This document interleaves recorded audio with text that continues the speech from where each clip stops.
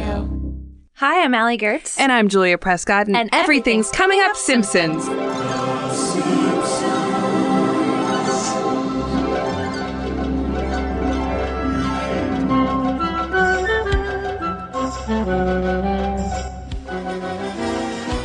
This episode is brought to you by the Citizens Committee on Moral Hygiene. Ugh. Ooh. We're also brought to you by, we have some abstract sponsors. Are you ready for this? Yes. I love it when they're good and abstract.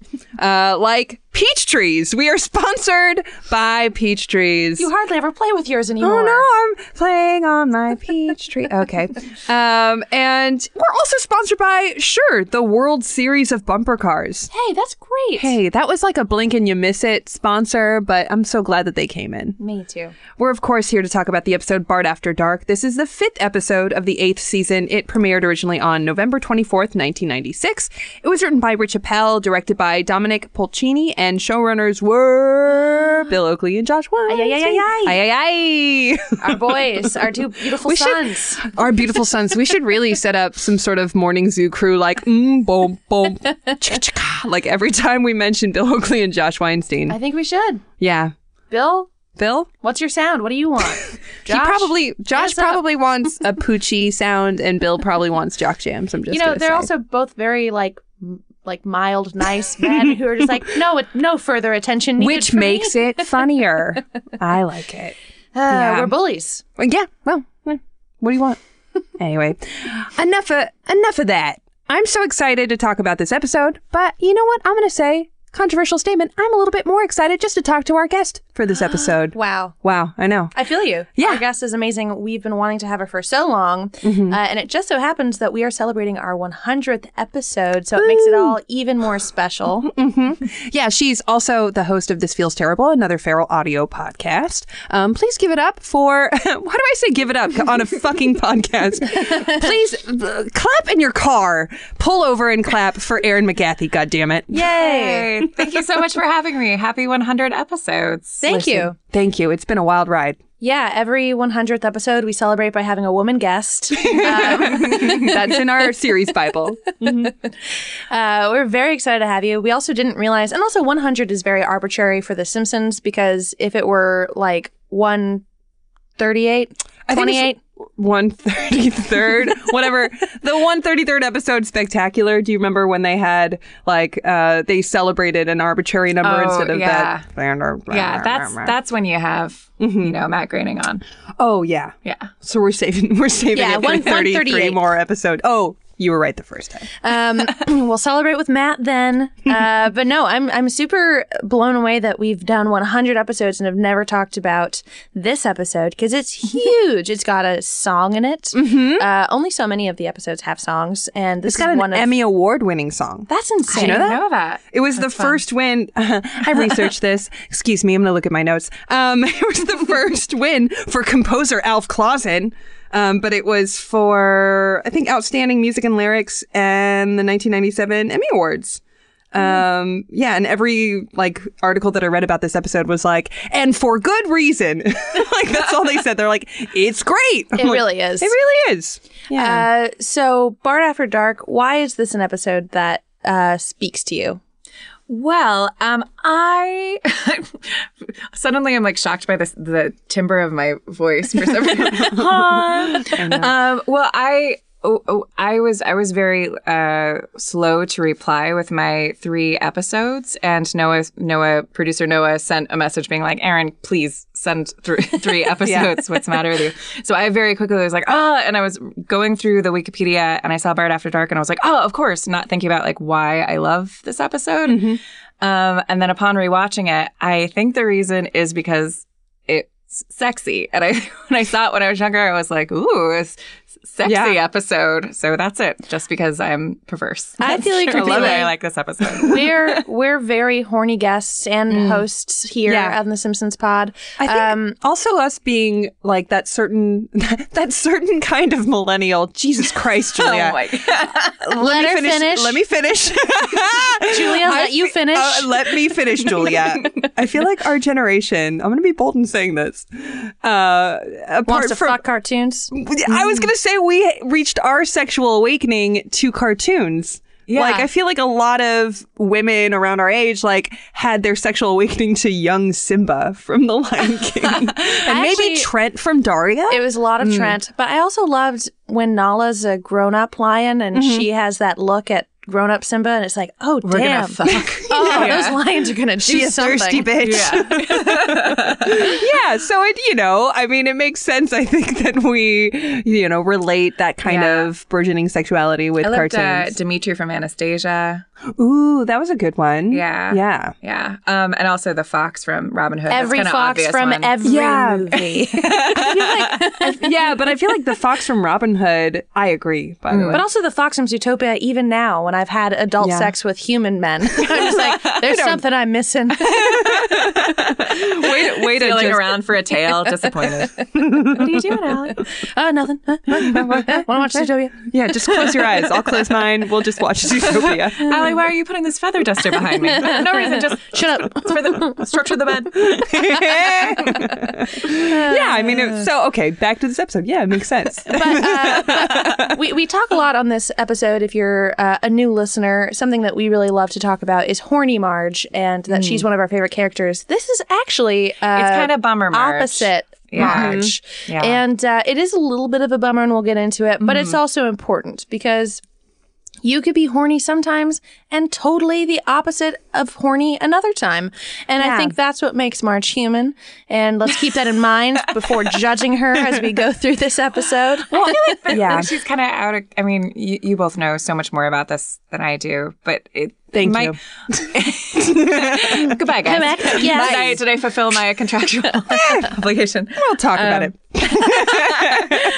I feel like the way that she behaves in this episode is kind of out of character. Like it seems like something else happened that we didn't see. That's my gut feeling. I totally feel you. So let's keep that in mind as we go through the episode and kind of pick apart some of the things that Marge does. I think that's actually a really good way of looking at it. Yeah, well, I was going to say, off of that, just real quick, I think that, so two things. I think that you could be surprised by, like, how prudish you actually are in certain situations. And I think that perhaps happens just a little bit in this episode. But I think that really where Marge is coming from the most isn't so much a prudishness. I mean, of course, I think she's protective of Bart's innocence because it is her kid. But I feel like it's more of her protectiveness of the town. Right. That she's like born and raised in Springfield and doesn't want any of this kind of corruption. But even within that, it kind of feels like Marge shouldn't be as like crazed as she is in this episode. Totally. Yeah. I have some thoughts as they relate to like each beat, but before we get into that, Right. We'll always like to read the summary straight from old Wikipedia. our dear friend. Our dear friend. For people that haven't seen this episode in a while, just to catch you up. And of course, I'm reading this ice cold, baby. Hell yeah. So it could be good, could be bad. All right. Probably bad. Probably bad. After accidentally breaking a stone gargoyle, off to a great start, at a local house. What's wrong with the house? It's local. Bart is forced to work. Yeah. Bart is forced to work there as punishment. He assumes it will be boring work, but is surprised when he learns that it is actually a burlesque house. Marge is horrified when she learns of the burlesque house and resolves to have it shut down. Yeah. Did we miss anything? We missed thousands and thousands of rocks. Yes. I could scrub rocks at home. Yeah, I love that beat. I mean, we'll get into like, all the different beats by beat The stuff. summary makes it sound like the stone gargoyle is really important. It's integral to what actually happens. It's so important that they would have left it off when we show the house later. That's something that bugged me. I didn't notice you that. see the house again, like in the next shot, and the gargoyle's still there. It's such a funny thing. So Animation's hard. speaking of animation, this episode starts with a cartoon, which is always funny because The Simpsons is a cartoon. I love this cartoon. It's Itchy and Scratchy, obviously, and the kids are watching it, and it just had so many jokes that made me laugh. This whole episode, like, there's really no room to breathe. Like, it's just joke, and then we get a song, and then I kind of get to relax a little bit. Because you hate music. Because I hate music. You turn it off. You mute it. Well, you don't want to like have outside influences for your work. Exactly. That's I get me. it. Yeah. The craft, you know. My songs about The Simpsons, I actually wrote before I ever watched The Simpsons. That's how you know they're honest. Okay. So we're starting kind of like with, would you say it's like, what show is it emulating? I mean, I never watched the shows it's emulating, so I don't actually know. But it's kind of like For Itchy and Murray? Scratchy? yeah. It's like Maury, right? Yeah. Right. It's something like that. So we have Murray. like Bill Murray. But Maury, I've never I think it's known. Maury. It's not Murray. Maury Maury Povich. Povich. But for the longest time, I said Maury Maury. because I'm wild.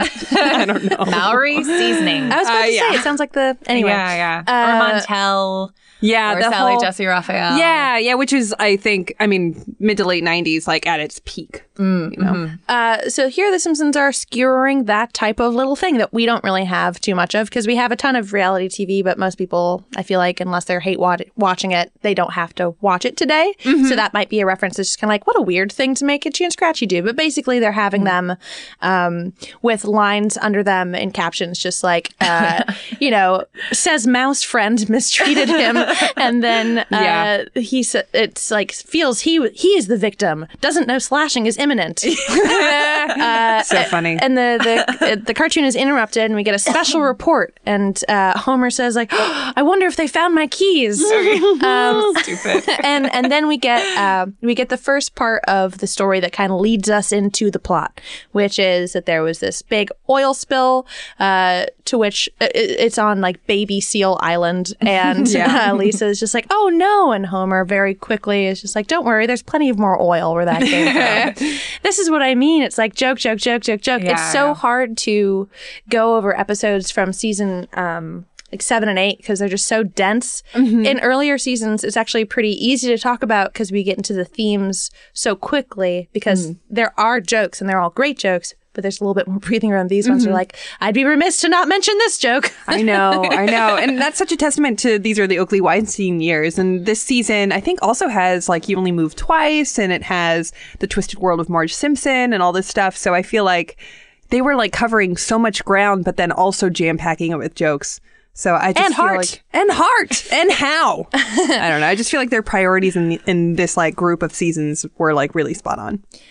So this is the first time that I kind of understand this particular take on Marge in this episode. So we have this great moment on TV where we see that Rainier Wolfcastle and company, a very sexy blonde lady, I don't know who she is, just a celebrity, are cleaning the animals, and they make it look like... Is she just a random celebrity? I was trying to figure out who she's supposed to be. Yeah, because I don't know who Arnold Schwarzenegger would have been dating at the time, but I imagine it might have been a skewer at that. I feel like if we had an extra second, we would have had Bette Midler there, because I love that joke of, I forget which episode it is, but it's like Bette Midler picking up trash off the side of the road, you know? And they're like, "I'll get you, Midler," or something, shaking their fist at her or something. I'm botching that. The internet will correct me. So basically, we have Lisa begging to be able to go with Marge to clean up these animals. And we have, Marge is so not into it. And that is something that I agree with you, Erin, where it's just kind of like, Marge seems like she would like this, but of course it's funnier to have her list, like to have like this like anti-stance. Right. Because then we get moments about the Pear Tree, one of our sponsors. Yeah. Thank you so much, Pear Tree. That is my favorite thing. Is it a pear tree or is it a peach tree? Peach tree. Yeah, that she would ask for a peach tree, and that would be like her birthday, Christmas present. And I've used that line so many times. It's like, it could be my Christmas and birthday present. Yes. You've already wasted your birthday and Christmas present. The moment I immediately made a Frinkiac gif of, because that is how I watch now. It's just I see something and then I make it.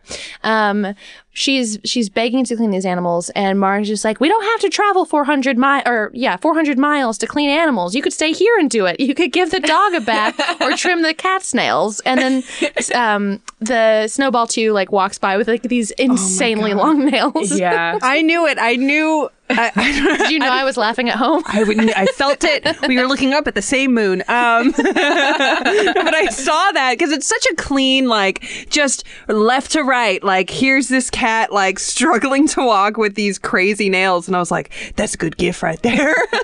Which is the world we live in. Priorities. But I love it. And it reminded me so much of one of the things on like my list of places to travel to and go to is the Galapagos Islands. But you can't really go there without like picking up a shovel and like helping out. So it kind of reminded me of the same thing. Have you guys ever gone on like those kind of volunteer trips that are kind of like what they do here? I volunteered on a farm. Oh, that's right. Yeah. In Ireland. In Ireland, yeah. Yeah. But it was kind of different that it wasn't like for the planet. I mean, it is in a way because it's an organic farm, Right. but it's not quite the same. It was more But that's the closest that I've done to that. cool. Yeah. It's pretty cool. No, volunteered. Yeah. Seeing, Yeah, me too sometimes. seeing this made me want to do it, even with the way that it's presented. Like, Yeah. I thought that, like, I don't know if it's my ASMR shining through or like what it is, but like them scrubbing those rocks, and was like, yes, that's what I want. Yeah. Well, I think I want to see that Eskimo comedian. I Me thought that was- too. And eat the kelp burgers. I love that that's like the nail in the coffin for them to go. They're like, we're getting out of here. The kelp burgers sound great. I had to pause the episode for a second as I was laughing so hard because I was like, I was like, was there a time when Eskimo, quote unquote, Eskimo comedy was especially not funny, or like it's obviously politically incorrect to say Eskimo anything, Right. But yeah. Well, I mean, Like, again, why does what's Marge's history? with Eskimo? I would She love dated one. Yeah. Well, we have She's like, I'm not going to chance it. There are only so many of them. two jabs at stand-up comedy and let's keep in mind stand-up comedy in like the mid to late 90s, which was very different than what it is now. But we have that, and then we have Mel Zetz, who's like this vaudeville comic that we can sort of picture. But yeah, well, in that moment, the thing that I loved the most was like, how great is it when you're over being at a place and you turn to your parent and your parent's like, yeah, let's get in the car and get the fuck out of here. Yeah. Like, how great. Like, I just feel so bonded in that moment of like, yeah, we're both like wanting to fucking get home and like get out of this bozo palace. I love that. Yeah, because it's a moment where you're like, oh, my parent is human. They're not just a combination of rules and lessons. For Like, sure. And they're on my side. Yeah. Especially since Marge does have the lesson at first where she's just like, well, we commit to this and we have to see it through. And then as soon as that happens, like, we're out of here. I also love the idea of volunteering for something and you're not getting to do, even though it's important to clean off the rocks, you're not getting to do the sexy volunteer thing. Yeah. No, I mean, it kind of reminds me a little bit of Book of Mormon, too. No spoilers. Yes. Where it's like, I want to be a spoilers. missionary, but I don't want to be a missionary in like a war-torn country. Yeah. You know? And like that sort of moment in the opening number. I was like filling out a volunteer application in Ireland recently, and it's a weird thing because you have to choose, like, who do you want to work with? What's your cause? And it just feels so icky because you're like, I guess whoever needs it, but also gay teens who might want to write plays. Gay teens who could be my best friends, and then I could write a TV show about them. I want to be their captain. Yes, captain. Or whatever. Captain, my captain. I've had the same experience. That's been my bored internet thing from time to time where I'm like, because I have crazy wanderlust. So I'll be like, where should I volunteer in the world? And it's always like, middle school to high school age teens that like, could like write plays with me. Yeah, I'll do that. It's someone weird. who will slyly show me their poetry book after I've befriended them. It's like, I want them to feel seen, but I want to feel seen too. Like I need it to be reciprocal. Millennial. That's a very millennial. Yeah, I know. Listen, I lean in. I lie down. On the other side of the Simpson family, because we just had Lisa and Marge doing their thing, we get some of the prime jokes of seeing Bart and Homer having to live together. And it's so great because they shut the door and it's immediately just like, okay, two guys just getting to their own thing. And then I'll see you at dinner. And they whistle away and it's very cute. It's like, what time is dinner? It's like, I don't know. Shall we say 10? Yeah, Which is I just- love that. It's such a simple It's joke. such a It's so funny good. time Yeah. to suggest All right, dinner. wake me up. And we get a very simple bad parenting joke, which is like, Dad, do I have to brush my teeth? No, but at least rinse it out with soda. Like, Gosh, that made me think of so many weekends at my dad's bachelor apartment in the valley of just like, oh, you forgot your toothbrush? Get your finger on some toothpaste and figure it out. Like, okay, Dad. Take a Mentos.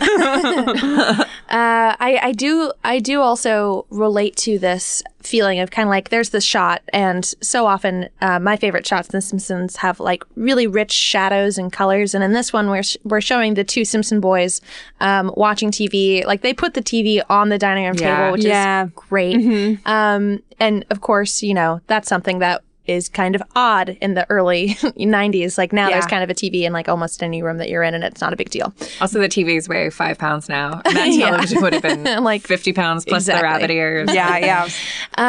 Just seeing them together and knowing that they have like this roommate vibe instead of parental vibe, I love. And we see that, of course, when Homer pretty much is so negligent that like he doesn't really know what his son is doing, and we get this great moment where Bart and his friends are like flying this weird like helicopter toy thing, the airplane. Yes, this weird thing. I don't know. I've been in one. We have all these moments, and if there are any that I'm missing that you guys love, please say them. When we get a kind of shot of Springfield, which is always really fun, we get to kind of see like what the residents are doing. And we get this picnic happening between Skinner and Smithers. Yeah. It's like, I hate picnics. There are too many fat children. Oh, yeah. I don't like being outdoors, Smithers. For one thing, there's too many fat children. And we get... so funny. Because right before that, there was like this boat that had Martin Prince and... Milhouse, I think. Ralph. Oh, no, Ralph. You're right. And, you know, just failing to get out of there. And they're running towards them, and that's why that happens. And then, like, any good movie with kids in it starts, I feel like including, like, Big Fish and, like, a bunch of stuff. Like, accidentally putting something of yours on the evil lady's house is one of my favorite tropes. Yeah. I'm never bored by it. I always want to see what happens. I think it's super, super fun.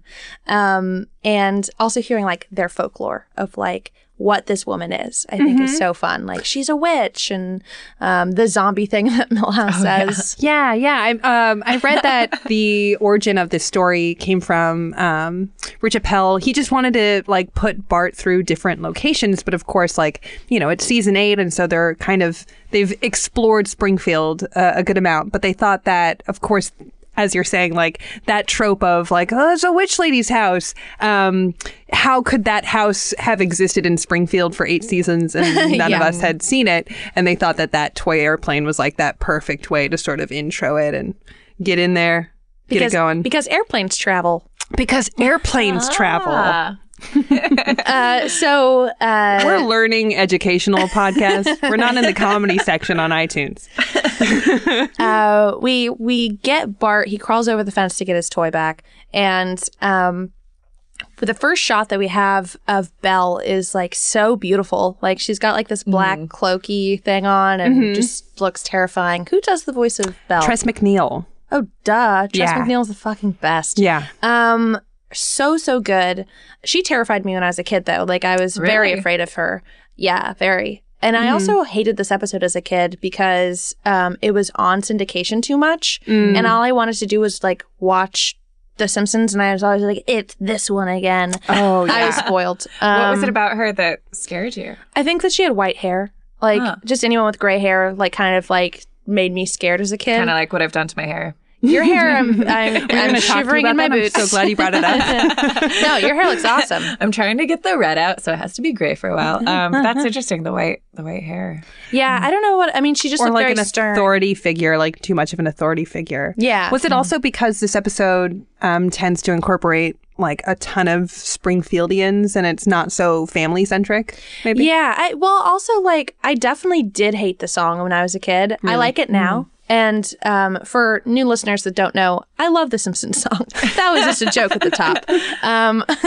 But there was something about this one that kind of felt like a like a spin-off movie kind of episode, or like there's I love it, but there's like this Scooby-Doo like movie that they made where like the monsters are real that came out in the 90s that I always loved to rent. It kind of felt like that, but I also was burned out of that. So when that came on the TV, I was like, not this again. So this is a problem very specific to you that The Simpsons has nothing to do with. You know, they still got my complaint letters. Hey, listen, you know what? Like, as long as you've got a computer and a Wi-Fi connection. The good thing about this podcast for me too is that like I've avoided this episode for so many years just because I've been oversaturated with it. And this time, like every single joke are, you know, things that I've missed. So, you know, because never saw it as an adult. I love this episode and it's so good. And it has, you know, some very famous gifs, which we'll get to later.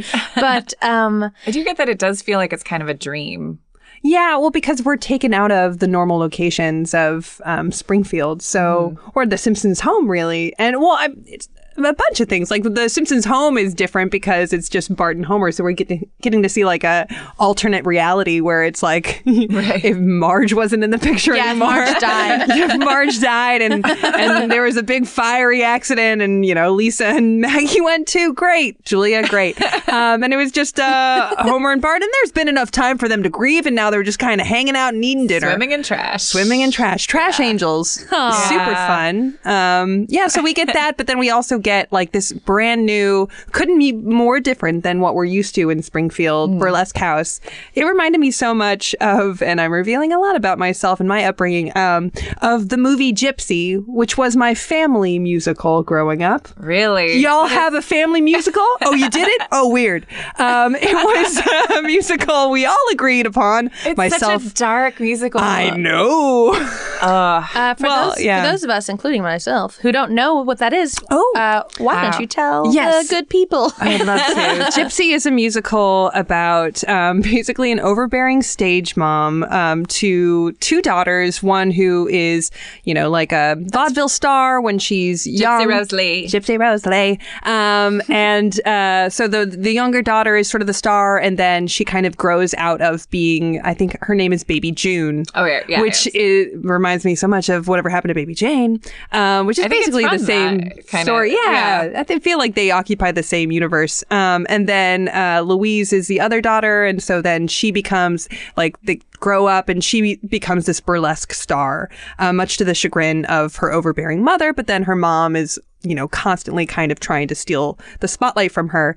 Very interesting that my mother loved this musical and introduced it. It is so dark. Yes. And it's like the mother-daughter themes are hard to handle. It's kind of gnarly. However, Bette Midler gives a standout performance in the TV movie version of it, which was on a VHS tape that we watched over and over. Nice. Yeah. But just revealing a bit about myself. And would you say that that's a good pairing with this Simpsons episode? Oh, absolutely. Because basically the burlesque house that Gypsy Rose Lee ends up being like the star of is, you know, beat for beat, the same as this house, even though, the writers said that they based it on the movie The Best Little Whorehouse in Texas, which is a great movie. Quick question. Is a burlesque house a thing?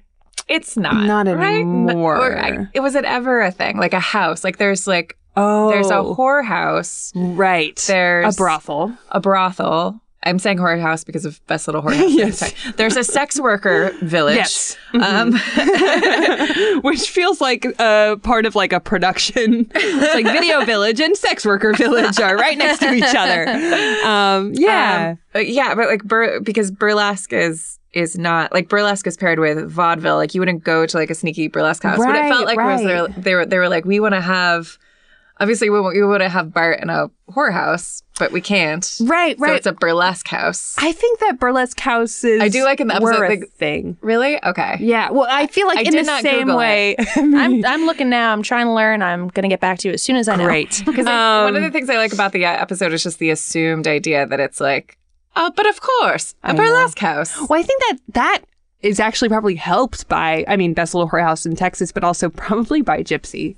That became sort of there were part theaters. Yeah. But like a burlesque house, like where, because the implication is that the women live there, where you have burlesque dancers who live there. Yeah. No, I see what you're saying. Also, how did that one not know where her dice were? They were like sitting on the table. I think she just wanted to see what was going on. And maybe yeah, they just needed an introduction. needed attention. And Bart needed a reason to pick up a bra. Yeah. Well, according to the ever-reliable Yahoo Answers, Great. someone asked, what's a burlesque house? And someone said it's a nice way of saying whorehouse, which does make sense if it is that they're putting a children's TV spin on what could have been something like that. Right, but burlesque is a performance. You don't need to tell me. I love me some burlesque. I really do. Yeah. I was afraid of it because of this episode. Like, it made it seem like it was something wrong based on how everyone reacts to it. Well, because they're making it seem like it's prostitution because it's Yes, like they a are. placeholder Right. for Yeah, burlesque has seen a big resurgence lately, In the especially comedy world, In the too. comedy world, yeah, I've performed on, I want to say, 3 or 4 burlesque shows as like the lone stand-up comedian. Well, they're which- historically connected because of vaudeville. Yeah. But I feel like in modern day shows like that, decidedly different. Only because I followed a burlesque act the last time I did it, and her music included a dial-up modem sound and a remix. And I wrote on Twitter.com, this is the most millennial thing I've ever experienced. Wow. And I've mentioned a lot about being a millennial this episode, so that should go and show ya. I took I went to 2 classes of a burlesque class in Dublin just because I was like, I have kind of a like I don't know that I like burlesque, and I'm like, I don't know why I dislike this so much because it feels dishonest to me or something. I don't know, just certain performances, but I think it's cool and funny. But I was like, you know, why do I dislike this? I'm going to go and take a class. And I was just frustrated that we weren't immediately doing fun things. And we like the first class was just learning how to pick up and put down an umbrella. And I was like, I don't like this. Yeah. I've actually taken a burlesque class too. I used to be a reporter for Vice. And so that was like one of the stories I pitched them. And like I said earlier, like you never know when, or like you could be surprised by your own prudishness. And I was like, once I got there, I was like, oh, I am a prude. Yeah, and I didn't realize that's it, like interesting. clutching my pearls, just like walking in. And it wasn't that they had us doing, I mean, basically they had us picking up an umbrella, but also just a lot of like, and sachet, sachet, sachet. And I did it, but not well. And then like was like, I'm going to surprise my boyfriend later with these dance moves. Never did, because there's not an opportunity for that. But you go to one class, so you're like, just watch me walk across, across the room. Let me put on character heels and just fucking walk across a wooden floor. It's one of those things where I feel like on a dime, it could maybe be my favorite thing in the entire world. Like clearly I have really strong feelings towards it. And I just, The same with pole dancing has become its own art form recently. In like, they have pole dancing championships. Another thing I covered for Vice, and you're getting to know my beat now. I just covered weird feminist-y things, but they treat it kind of like it's a dance academy, dance competition thing, and they're like stage moms for pole dancing now, and all that. Oh wow, good stuff. So yeah, I think that's all cool. Well, I like the huge obvious male gaze aspect of all of that stuff is bothersome, but I wouldn't begrudge anyone wanting to take a pole dancing class. I think there's also something, I don't like pole dancing in the if someone is to say like, yeah, I'm taking a pole dancing class, and then my reaction would be like, ooh, and then they'd be like, no, it's great exercise. But yes, it is great exercise, but at least acknowledge the sexy part of it. Like that's, and maybe you want to do it because you want to feel sexy and you think that pole dancers are sexy. Like that's cool. Like own that. Don't just be like... No, I agree. Yeah. Because you have to wear fucking heels to your class. Though I will say, okay, then we'll get back to the episode. And you have to get real high on cocaine. Yes, you do. Well, I was going to say that the highlight of my covering that pole dancing competition was witnessing a woman do a pole dance to Johnny Cash's cover of I Hurt Myself Today. Whoa. And it was fucking crazy. That sounds like some real great art right there. It was really great art. That is amazing. What did people do? Applauded. They just loved it. Nobody like, it was weird. It was kind of hard to read, like, if people were like ironically enjoying it or sincerely enjoying it. But I was just in the middle of it, like eyes wide, like Nelson watching Andy Williams. To bring it back to The Simpsons. Ooh, Shall I? But yeah. So when Bart breaks the gargoyle and is in trouble by this woman, we don't know it's a burlesque house yet. Right. And she goes over to Homer to reprimand him, and he is wearing a grocery bag. And Ooh, one of my favorite moments. Yeah, too. it's so good. one moment, and then just the sound of holes being punched through because he was naked. You don't say. I like his confidence in saying, I have misplaced my pants. That was really fun for me. So we get this great moment. I talked earlier about like there being more of like a roommate, trusting friend vibe, and you see this a lot here when Bella's saying pretty much just like, I'm not going to press charges, but I do suggest that you punish him. And he's just like, well, the boy doesn't like punishments and I have to live with them. Yeah. That's so spot on for... I'm really- not a parent, but I feel like... Yeah. Just a minute!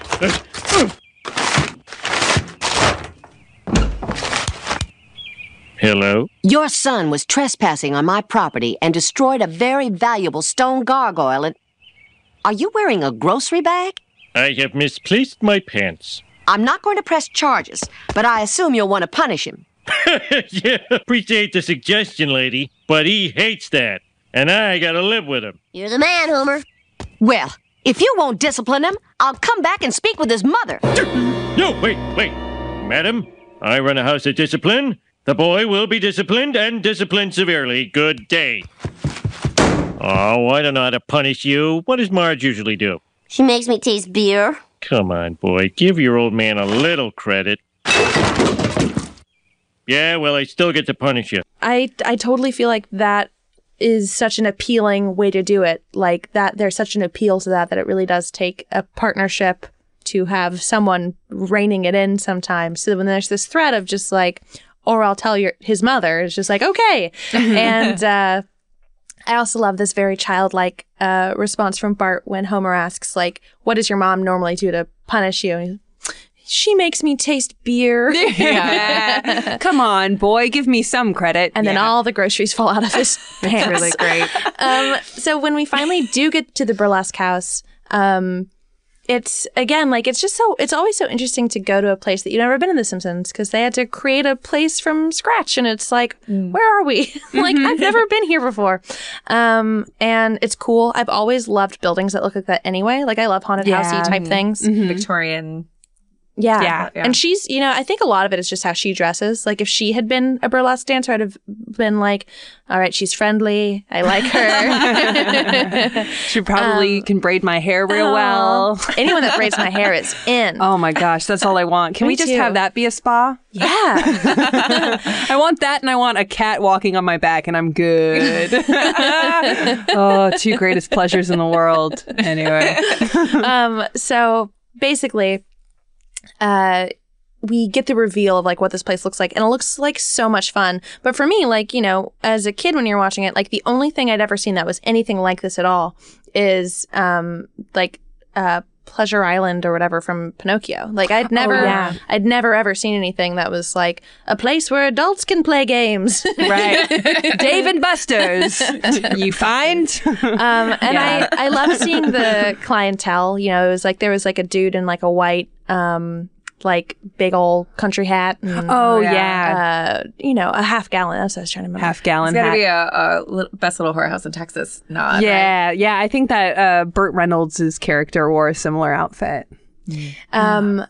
It's funny to watch Bart in a situation like this because, as we've talked about on previous episodes, pretty recently actually, like Bart is a kid, and it's not like he would know like what to do with one of these burlesque dancers if he had the urge. But like, there's no creepiness. Like it is kind of just like he noticed, like there's a hubba-ness to Bart. Yeah, but there's no just like. Yeah, like this is why I'm here. I'm horny. It doesn't feel like he's actually turned on. It feels like he's like, oh, I want intrigued. Yeah.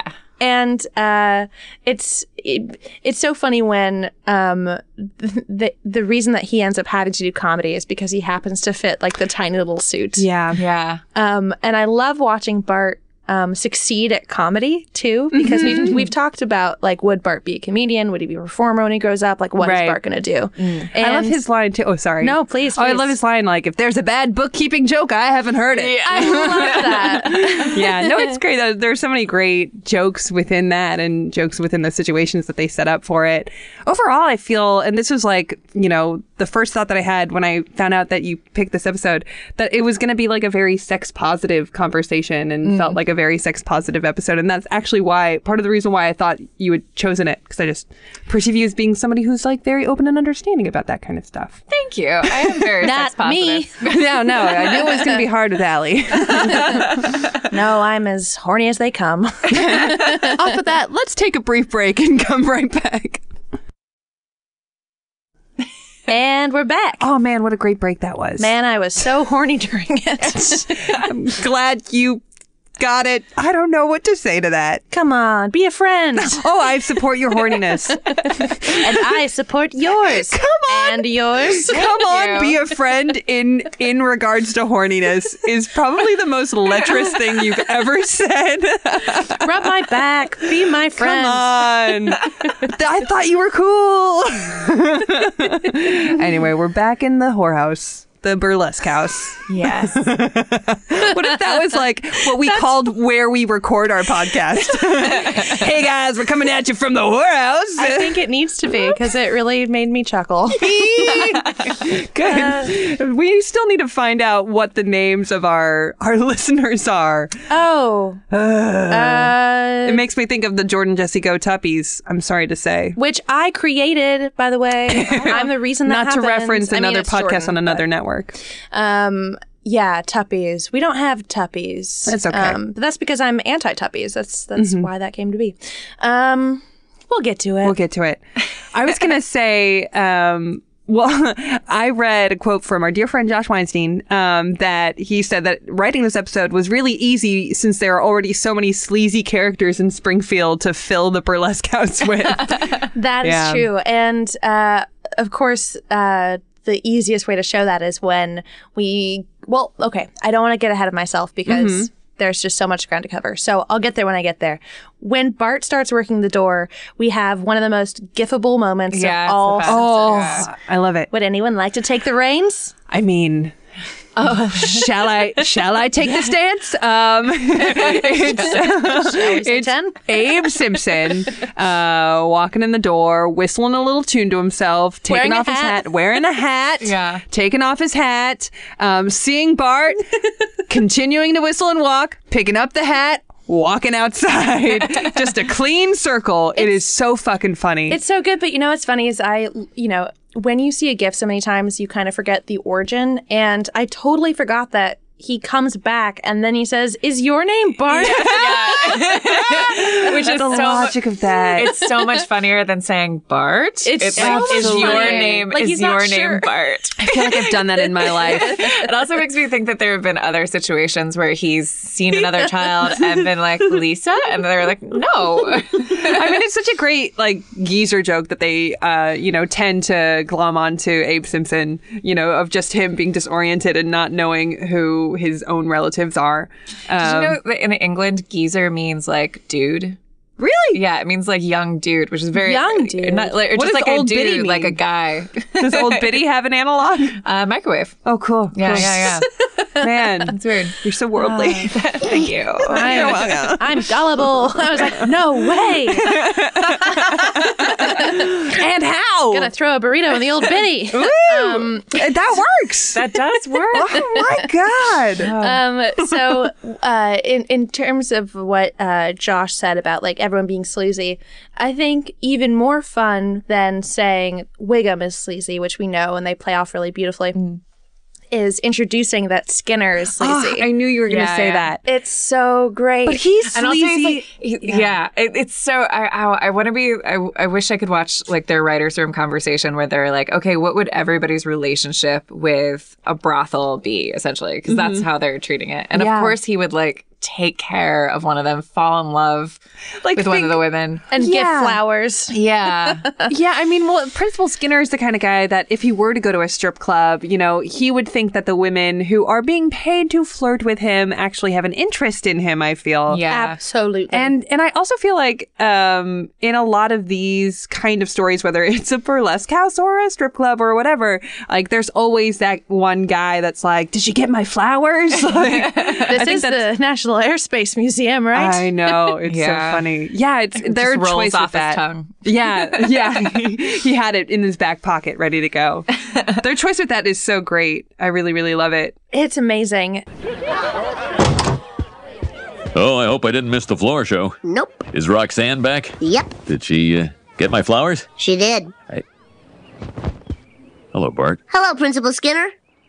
This is the National Air and Space Museum, isn't it? While this is all happening, there's Homer's eating alone, and the news comes on, and it's just like, do you know where your child is? It's like, I told you last night. No. Where is Bart? His food is getting cold and eaten, which I think is such a good line. Yeah, I know. And that leads to Bart finally going down to the whorehouse and like realizing what it is. And it's another instance of like just beautiful shot. Like it's cinematography of just kind of like you see the lady in the back. And she's, by the way, she's the lady that Homer sees dancing in like a season 1 episode. Yeah, that's Homer's right. Night Out. Chanel. What's her name? Oh, I forget. I don't remember her name, but her hair is just so iconic. Yeah. She doesn't look like other Simpsons characters, and I like No, she that. doesn't. I like introducing or welcoming back like an early type of character design of person, you know, because like they have evolved, and now the women look a little bit like more like the ones that lose their dice in this episode. And this one, I think that it's a nod to early Simpsons, which is great, and it also just keeps the world like, yes, this is all the same world, even though we've had different showrunners and different writers. I love that. Yeah, it's very kind to its viewers in that way. And then, you know, animation is such an interesting production process where they have like this archive, basically, just like, I'm sure, a zip file of maybe not at the 1996 time, but that they could just sort of, that's easy for them to pull a character like that and to have it be this kind of kind reference back to yesteryear. Totally. So Skinner being at the house makes it so, or at the burlesque house makes it so that like Reverend Lovejoy and Helen and Flanders come by and they kind of like berate him for his parenting. And we have like very like meek Skinner just like, I was only there to get directions out of there. Which is such a good line. The way they show Skinner coming out from behind Reverend Lovejoy, it seems like he's meant to be hiding under his robe, or it's very probably weird. yes and no. Probably yes to the point where they didn't want to think about it anymore. Right. Yeah. But I love it when Skinner is acting very childlike in that way. I mean, we see it so much when he interacts with his mother, but yeah, this is where we really get that introduction of this is a place where you should feel shameful to go to it. Right. And then that becomes kind of like the main message of the episode of like, well, is it shameful to attend a place like this? And what does it mean if you do go? And, you know, and it from exists beyond? anyway. I think like another thing of the episode is that there's just in conceptually, there is this underbelly that exists in Springfield, and everybody is still kind of operating normally, you know. Yeah. I know this is jumping forward a little bit, but just because it works with this idea, like we have Marge Simpson once she finds out, and it's right in this scene, so it's not too crazy. She finds out that Bart works there and goes in and has the meeting with Belle, and it's just like, I have a favor to ask of you. Yeah. I love that. Yeah.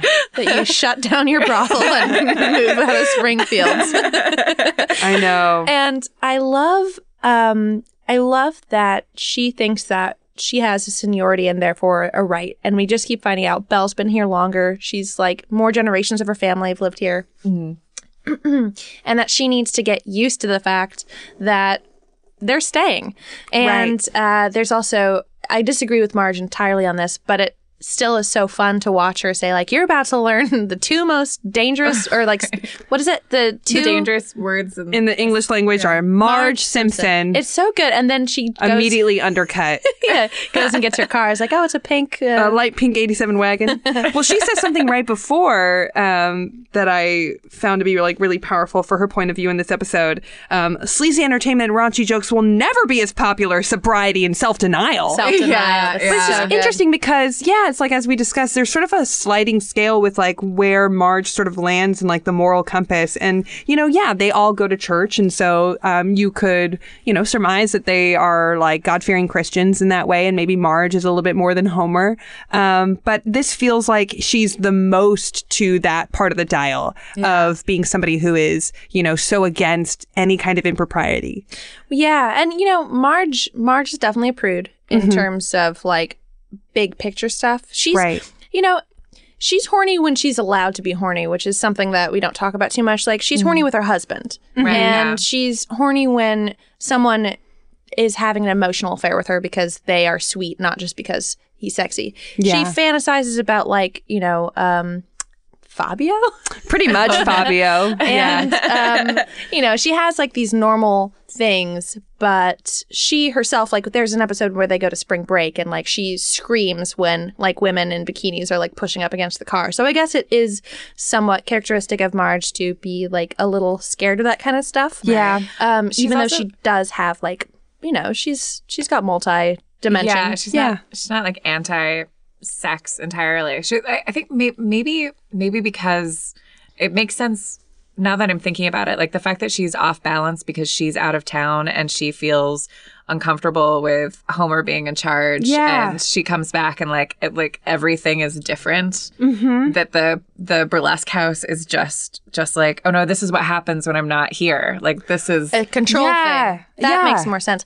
What I was going to say at the top before, when I was saying like, let's go by it beat by beat, is this beat in particular, like, there's just so much here. I do think that you're right. A lot of it is just like, the reason she took Maggie with them is because like Homer was mumbling something about like, cat in the furnace, like he's clearly not going to do a good job. Right. And there was some level of trust that he could take care of Bart, and then here's Bart now. Mm-hmm. And also, as a mother, not that I'm one, it would be it would be so hard to see your son in a grown-up place, because then you think like, my sweet little boy, like he's gone. Yeah. And I don't want this to teach him what like sex is. And yeah. Well, you touched upon something I was, gonna actually go to next, but I think that, so we have this story with them going to, her and Lisa going to clean rocks, and it feels on its face very disjointed from the main plot.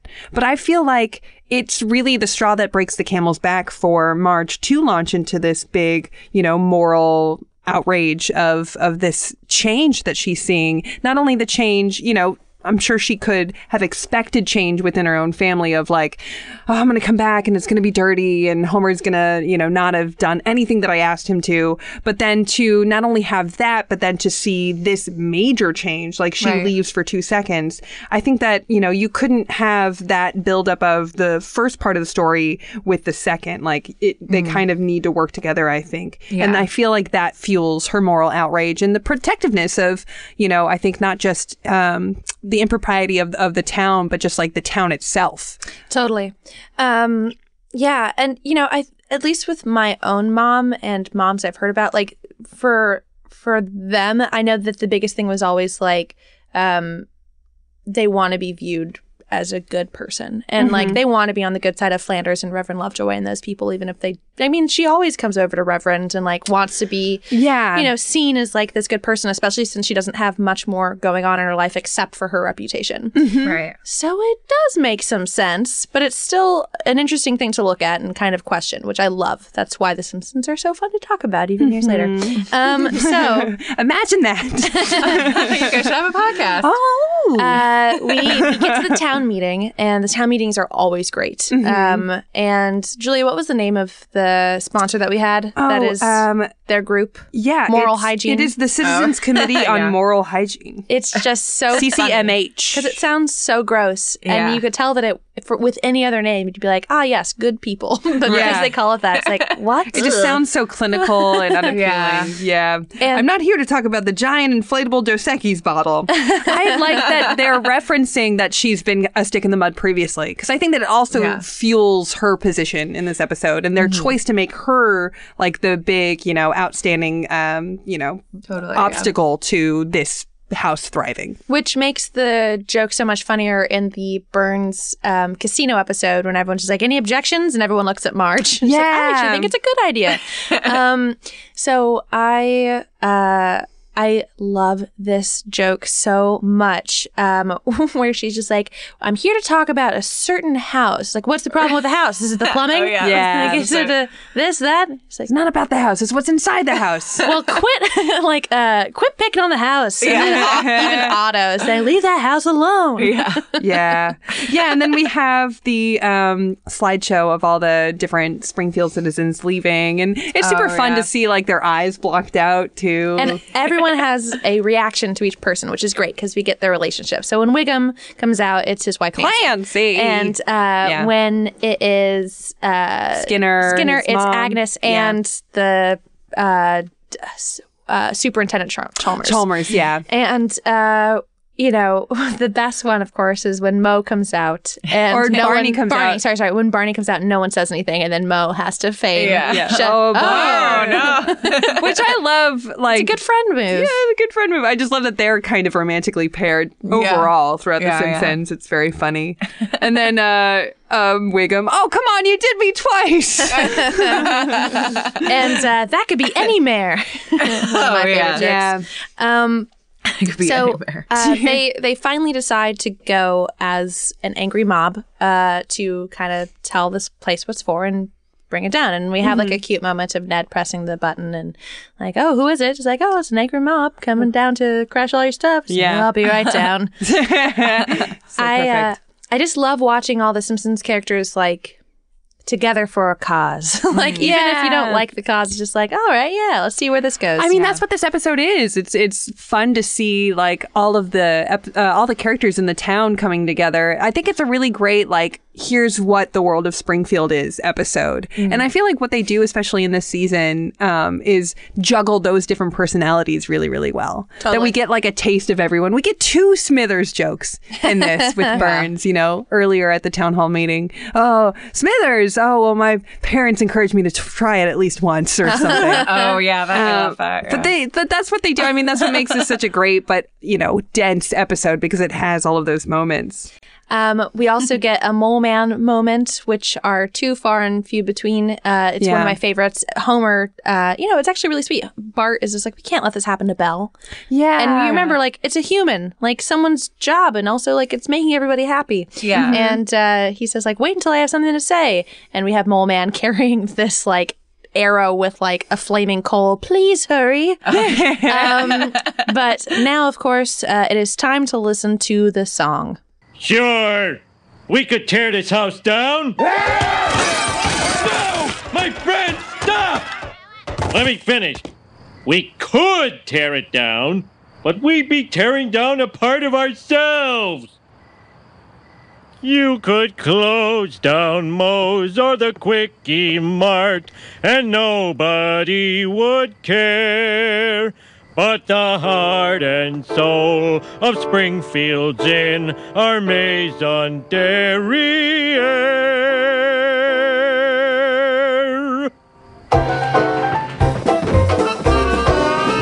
We're the sauce on your steak, we're the cheese in your cake. We put the spring in Springfield. We're the lace on the nightgown. The point after touchdown. Yes, we put the spring in Springfield. We're that little extra spice that makes existence extra nice. A giddy little thrill at a reasonable price. Our only major quarrels with your total lack of morals. Our skimpy costumes ain't so bad. They seem to entertain your dad.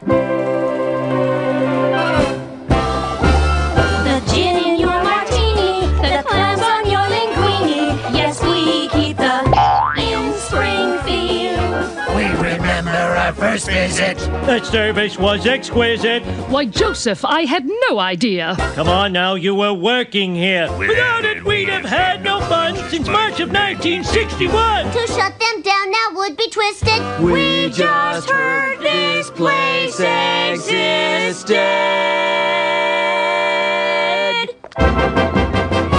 We're the highlights in your hairdo. The extra arms on Vishnu. So don't stay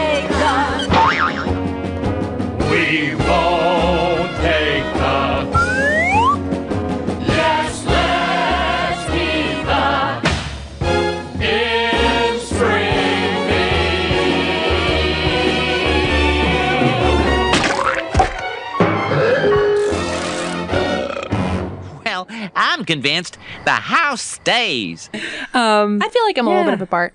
Yeah. I'm a little bit of a Bart. Yeah. I'm Lisa too, but I lean more Bart. Hey, listen, it's fluid, baby. Much like my sexuality. When I drink a little too much, I'm a little Bart. Yeah. And what are you guys listening at home? What are you when you drink a little too much? What is your Tweet at us. Simpson Kid Kinsey scale? Yeah. Aaron, do you still watch The Simpsons? I do. Like when it's like it's something that I'm always. I mean, I don't have like television. It's huge in Ireland, and whenever it's on, I will watch it in like a hotel situation. But I will also just watch it on like Hulu or the equivalent. Or the FX app. Yeah. Shout out. But really, Simpsons is like the national show of Ireland, which has been great. And so I've gotten back into like watching it casually. And I watched this episode with my boyfriend and we continued watching episodes after this. And That's so awesome. interesting that it's the national show. We got to go to Ireland. It's not like on the flag or anything. I know. That would be cool if it were. They love Simpsons, they love Friends, and their real national show is a show called Father Ted by Graham Linehan, which is excellent. Awesome. We'll check that out. We're going to go to Ireland. Yeah. Cool. Sounds awesome. Come on over. All right. We accept. I'm sure you have Irish listeners. Oh, yeah. Yeah. What would you say is the biggest lesson from this episode or conversation? Ooh. That everyone has like more to their universe than meets the eye, much like the house being in Springfield. Yeah. I love that. And we all have different ways of coping. Yeah. Yeah. That. No, that the humanizing element beyond what your first glance impression is. Yeah. You're drunk, Aaron. Speaking also that sex is normal and great. Yeah. I think that this episode is just overall positive. Yeah, too. quit bad mouthing the house. I think is a lesson that works. Wait, bad mouth in the house. I think the house could mean anything that you want here. Quit bad mouth in the house. There is something very sweet about. I mean, so yeah, they form an angry mob, but there is something very sweet about like the core reasoning why they're rallying together is for protection of their town. Yeah. And it's the same position because that it's everyone. Lawrence has. Yeah. Yeah, I felt like it's a good episode, guys. Hell yeah, it was. Aaron, thank you so much for being a guest on the show. Thanks so much for having me. I appreciate it. Where can people find you online and elsewhere? I host another podcast on Feral Audio called This Feels Terrible. Woo woo. Which is about relationships. You can listen to Julia Prescott on an episode. Yes. That was so fun. And must have you on, Allie. Oh, thank you. And I'm Erin McGathy online. If you are in Ireland or in the UK, I'm doing the Edinburgh Fringe Festival in August. For your second year. For my second year. I'm going to do it one of these years. You should. You'd like it. You'd like it. Until then, Julia, where can people find you? Oh, what a great transition. You're so good at segues. It's kind of upsetting a little I bit. know. She's real strong. I'd be nowhere without her. I'm at Julia Prescott on all the things. Allie, where can people find you? Thank you so much for asking. What if no one asked you? What would you do? I kind of wish I would have agreed with Julia, like, let's not. And then let's wrap. We just had our conversation and just turned our backs to Allie. Sit politely for a long time. I'd think of tweets I've read in my life. Oh, jeez. What a millennial thing to say. Oh, we're millennial from start to finish, baby. But truly, you could find me at Allie Gertz and all the things, and you can find us at Simpsons Pod and on Feral Audio. And email us, tweet us, send us all the things. Follow and support us on Patreon. We got our new episode coming out soon. Yeah. Do you know who recently supported us on Patreon? No, I don't. Timothy Burleson. What a name! Timothy Burleson. We're gonna fight some crimes together, solve some mysteries in my van. Now we have Is that a song? Now we have to do that for everyone. It sounds like you're just solving the mysteries in the van. Like what's up with the alternator? Listen, I've got a lot of trash on the floor and maybe 2 or 3 important receipts. Let's solve those mysteries together. I could go back to Target and get a full refund. Anyway. I love that. You know, Timothy, I think you owe us a little bit more money now. You know what, Timothy? Why don't you just come over to where we record the podcast? Please don't do that. Yeah, you can hit us up at Simpsons Pod on all the things. Everything's coming up, simpsons@gmail.com. And support us on TeePublic. We've got t-shirts on there. Oh, also something we never, ever, ever ask. Rate us on iTunes because it helps us. I suppose that's important. Yeah, we never ask anything of y'all except for to give us money and listen to us and like us. Yeah. Here's just one more thing. But we will see y'all next week. All right. Bye. Bye. Feral Audio.